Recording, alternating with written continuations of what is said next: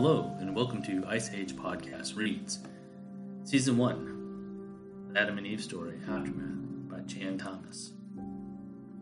I'm reading this off of the archive.org website, the Internet Archive, and this particular edition may or may not have flaws in it, and you'll know them when I come across them. And also, there probably are some words that I'll butcher in regards to pronouncing them. This is Chapter 3, Jesus' History.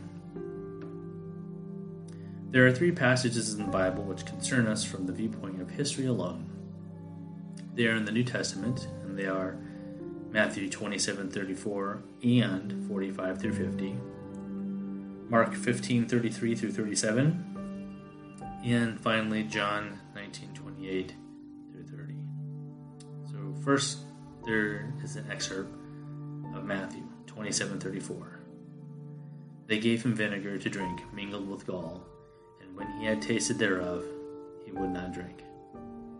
And then Matthew 27:45 through 50 is, Now from the 6th hour there was darkness all over the land until the 9th hour. And about the 9th hour Jesus cried with a loud voice, saying, Eli, Eli, lama sabachthani. That is to say, my God, why hast thou forsaken me? Some of them that stood there, when they heard that, said, This man calls for Elias. And straightway one of them ran and took a sponge and filled it with vinegar, and put it on a reed, and gave him to drink. The rest said, Let be, let us see whether Elias will come to save him. Jesus, when he had cried again with a loud voice, yielded up the ghost. And then,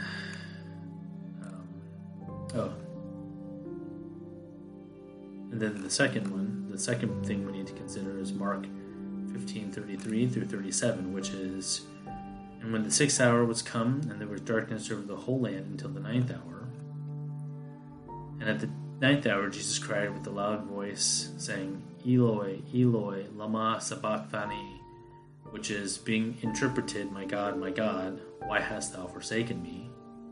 And some of them that stood, when they heard it, said, Behold, he calls for Elias. And one ran and filled a sponge full of vinegar and put it on a reed, saying, Let us see whether Elias will come to take him down. And Jesus cried with a loud voice and gave up the ghost. And finally, the John passage.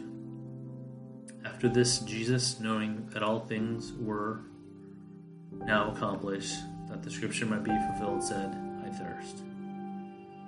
Now there was a vessel full of vinegar, and they filled the sponge with vinegar and put it upon a hyssop, and put it to his mouth. When Jesus therefore had received the vinegar, he said, It is finished. And he bowed his head and gave up the ghost. Luke had a totally different view of the sequences of events.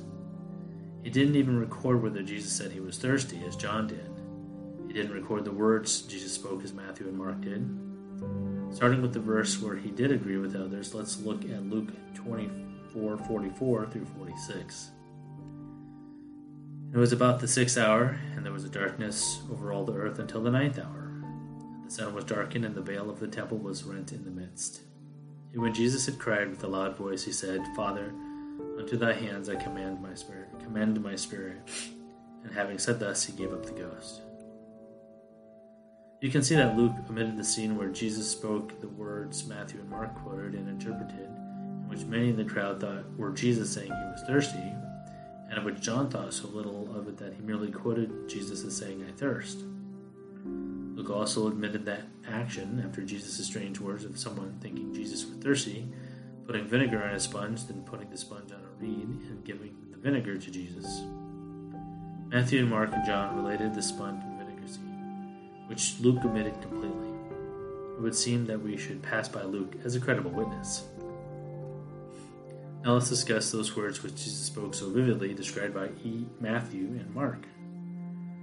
Eli, Eli, lama sabachthani, and Eloi, Eloi, lama sabachthani.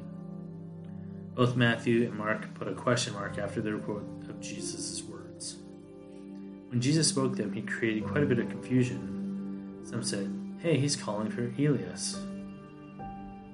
Maybe he'll come and save him." Others said he was thirsty. John simply said, "Jesus said, I thirst." Someone in the crowd, thinking Jesus had said he was thirsty, soaked a sponge in vinegar, put it on a reed, and held it to Jesus' mouth. We must give immense credit to Matthew and Mark for writing down as best they could the sounds the word Jesus spoke. From what they wrote, we know that no such words existed in Hebrew at that time, nor did they exist in Aramaic, nor in Greek, nor in any other language of which we know for that area in that time.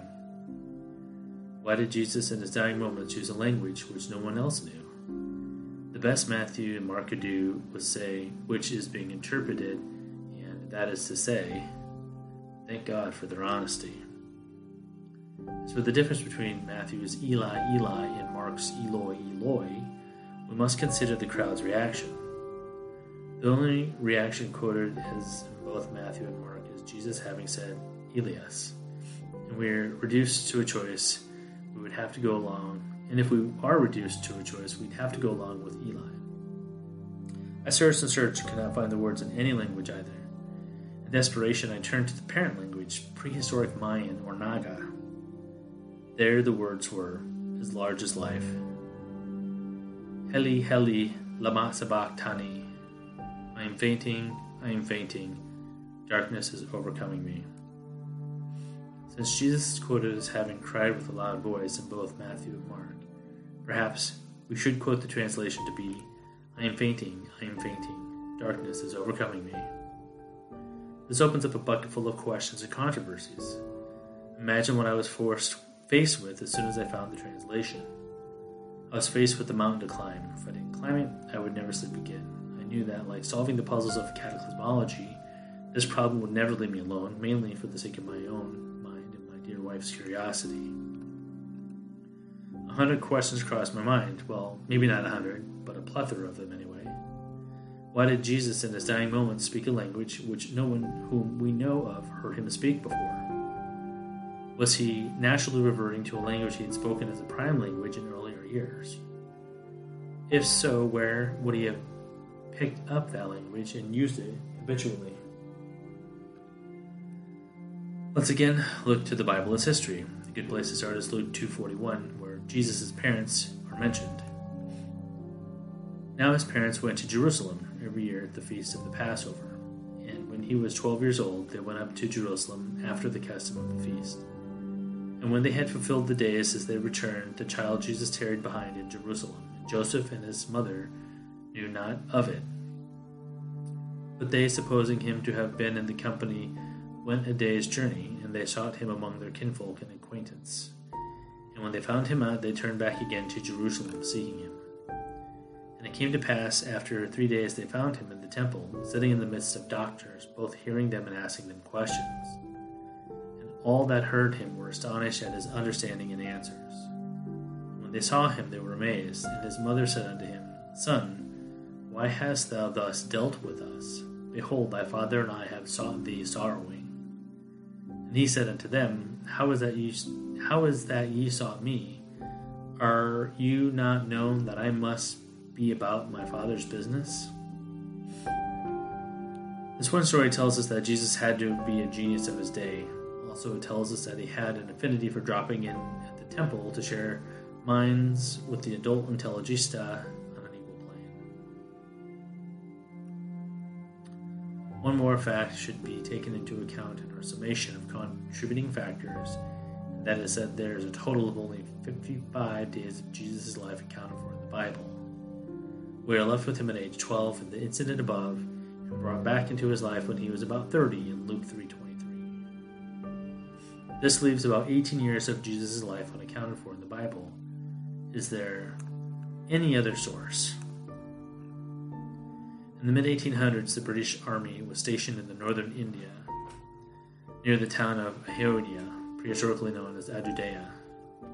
I don't know how you say it. Adjudia. Ajudea.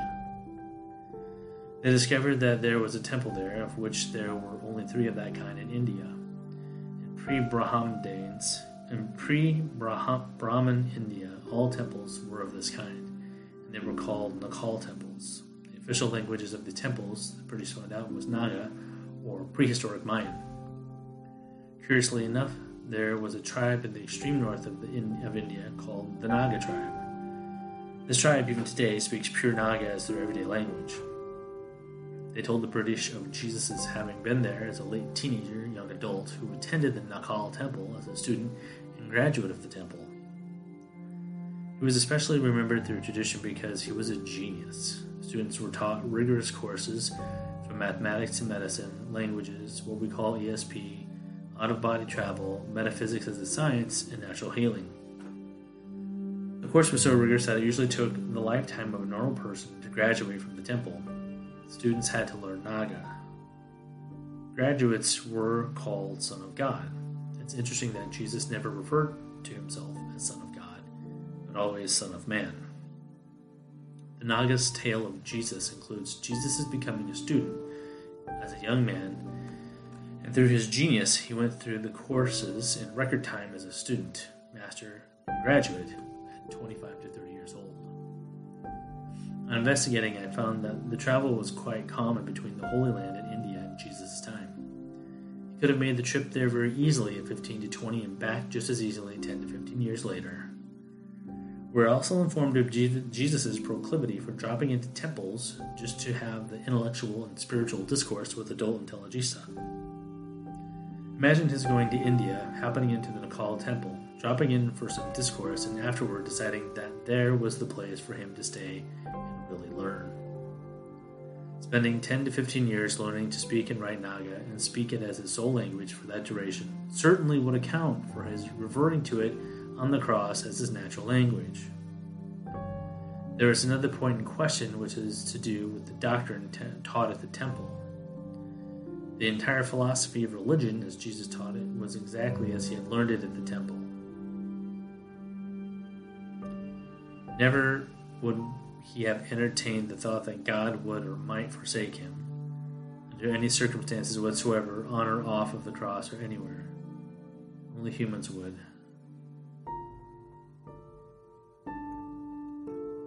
At this point, we should summarize everything we can about the events surrounding the moments when Jesus spoke those words on the cross and apply whatever reasoning we can in order to cover every aspect involved toward either verifying or refuting our translation of his words.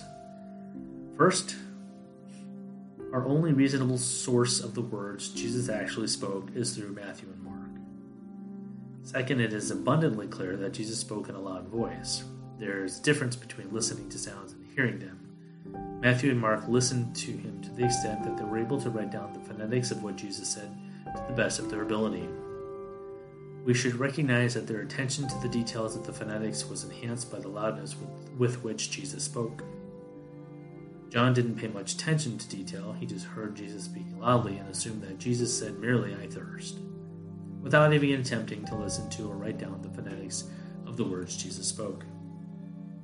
Third, only primary source of the meaning of those words is through Matthew, Mark, and John.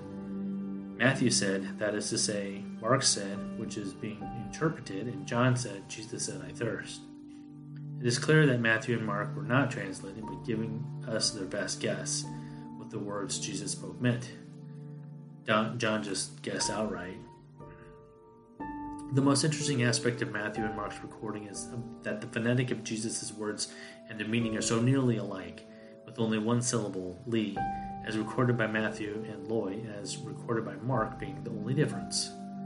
It appears that each had his own memory, as referred to by those in the field of aptitude studies as tonal memory, of the sounds of the syllable, suggesting independent recording of the phonetics by each of them. However, their interpretation of the meaning of Jesus' words are precisely the same, suggesting that they conferred with each other, comparing their interpretations, and arriving at a mutually agreed upon interpretation of what Jesus meant by what he spoke loudly.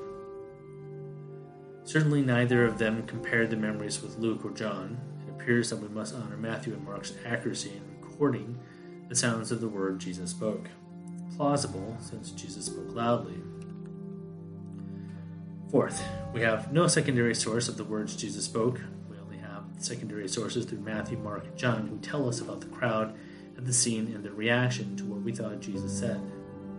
What they thought Jesus said. Some of the crowd said, "Hey, he's calling Elias. Elias. E-L-I-A-S. Maybe he'll come and get him down off the cross," as if it were a big joke. Some others said, "Hey, he's thirsty. Someone give him a drink." So someone ran to a bowl of vinegar, put a sponge on a reed, soaked it in the vinegar, and held it to Jesus' lips. Of course, John adds his bit by writing, "Jesus said, I thirst." It is obvious that there was a great amount of confusion resulting from Jesus' words, with 3 known interpretations of those words. Isn't it interesting and provocative that those 3 versions differed from each other to the extent that there is absolutely no comparison between them? Fifth, it is a fact that Jesus' words did not exist in any known language at that time, including Hebrew, Aramaic, and Greek. Eli expressly was not a part of the Hebrew tongue. It was entered into that language since then to mean "my God."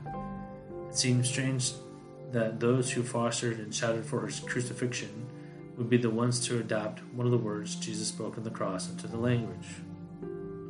Sixth, we must take into the consideration Jesus' physical condition at the time he spoke those strange words.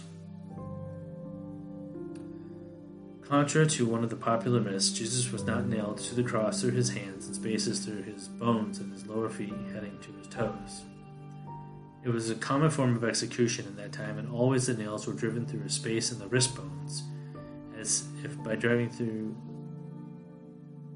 driven through the hands, the crucified could pull his hands off the nails easily when on the cross. Plus, the same conditions existed in the feet of the crucified. In order to keep him from pulling his feet off the nails had to be driven through the space between the upper foot bones. Therefore, the crucified literally became a prisoner of the cross. The only way to get him off the cross was to pull the nails. The crucified was nailed to the cross in such a way that, with his knees bent somewhat, he could hang by his arms and rest his legs. After a while, his diaphragm would enter the early stages of paralysis, and he would feel from suffocation coming on. Then he would straighten his legs, standing on his nailed feet, providing relief for his arms from bearing the stress of holding up his body, thereby relieving the stress on his diaphragm, leading to paralysis and suffocation. Consequently, he endured a running continuum of up and down, up and down, up and down for hours and hours. Those responsible for performing the crucifixion had a way of stopping this endurance test. They simply broke the legs of the crucified so that he couldn't stand on them anymore. He was forced to hang by his arms without sucrose. He soon fell into paralysis of his diaphragm and died of suffocation. It is known that Jesus suffered scourging for some time before his walk to crucifixion with Simon of Cyrene, who was compelled by soldiers to carry his cross. Scourging meant torture, with whips with barbs in the ends of the lashes of each whip. Those barbs ate deeply through Jesus' skin and into his flesh. It had been excruciatingly painful. While on his walk to Golgotha, Jesus was still sufficiently conscious to have made the walk successfully. He had not yet entered a state of deep shock. There were 3 men crucified at the same time on Golgotha. Jesus, of course, was in the middle. The other 2 had not been tortured before the crucifixion. After they were on the crosses, Jesus entered into deep shock. In that condition, it was impossible for him to feel any pain. While in that condition, he lost consciousness, and while entering that state, he said loudly, as quoted by Matthew, "Eli, Eli, lama sabachthani." It has been popularly assumed that pain drove Jesus to say those words. Impossible. He was feeling no pain. He was in deep shock, on the verge of passing out. It is most logical that he was saying, I'm fainting, darkness is overcoming me." It is most illogical that Jesus would be complaining in a loud voice that God had forsaken him. As I said before, he knew absolutely that only humans would do that. This is an apropos time to consider the Shroud of Turin. The image on or in it shows the barbed gouges of a whipping scourge, plus showing that the legs of the victim were not broken, as Jesus's were not. Further, the image shows irrefutable signs that the victim had been crowned with the crown of thorns, as Jesus had been. Further still, the image shows irrefutable signs of the victim having been crucified in the standard manner. Those parts of the image, the proof of barbed whipping and scourging, the proof of the victim being crucified, the unbroken legs, which was most unusual in a crucifixion, and the crown of the thorns worn by the victim all point to Jesus as being the wearer of that controversial shroud. The crown of thorns is the most powerful indicator of Jesus being the wearer. Who else but Jesus would have been so crowned as a part of the scourging? Scourging itself being almost never employed, and crowned for whatever reason, in Jesus' case, for derision as King of the Jews. There's a last subject to consider, how the image was made on the shroud of Turin. This is a point of great controversy among scientists. How it was accomplished is known only to those of us who have found how nature makes gravity. Now we come to a disputed subject. If you stick your toe in the water, it either gets burned or frozen. It could create a controversy in a millisecond, or maybe even a microsecond. In one aspect, I have a distinct advantage, for I know how nature makes gravity. Once we understand the process, the procedure for us to produce man-made gravity is to duplicate nature's process in controlled fashion. Once we understand this, we can expand our understanding to include propulsion, communications, and weaponry. Any nation, large or small, which finds this process will have the world at its mercy. Any nation which discovers how to use it for any one of those three purposes automatically has the other two. Any nation, even the smallest, having all three of these processes will control our planet with unchallengeable invincibility. Also, we can understand just about every UFO sighting and experience, how and why small UFOs are built as they are, and why large UFOs are easier to design and construct just from considerations of the power plant. Of course, a 50-mile-long mothership would be more difficult to manufacture if we consider structural requirements. I have seen several of these behemoths, along with many other persons. I have seen the smaller disc-like vehicles also. Note that the common cross-section of all of these vehicles, behemoth and small, is to have just one cross-section circular. That is the end of Chapter 3 of the Adam and Eve story, Aftermath by Jan Thomas. Thank you again so much for joining us. If you enjoy these sessions, please consider donating to our Patreon page. It would be greatly appreciated if you were able to, if anybody was able to just help with the production of the show. Take care of yourselves, and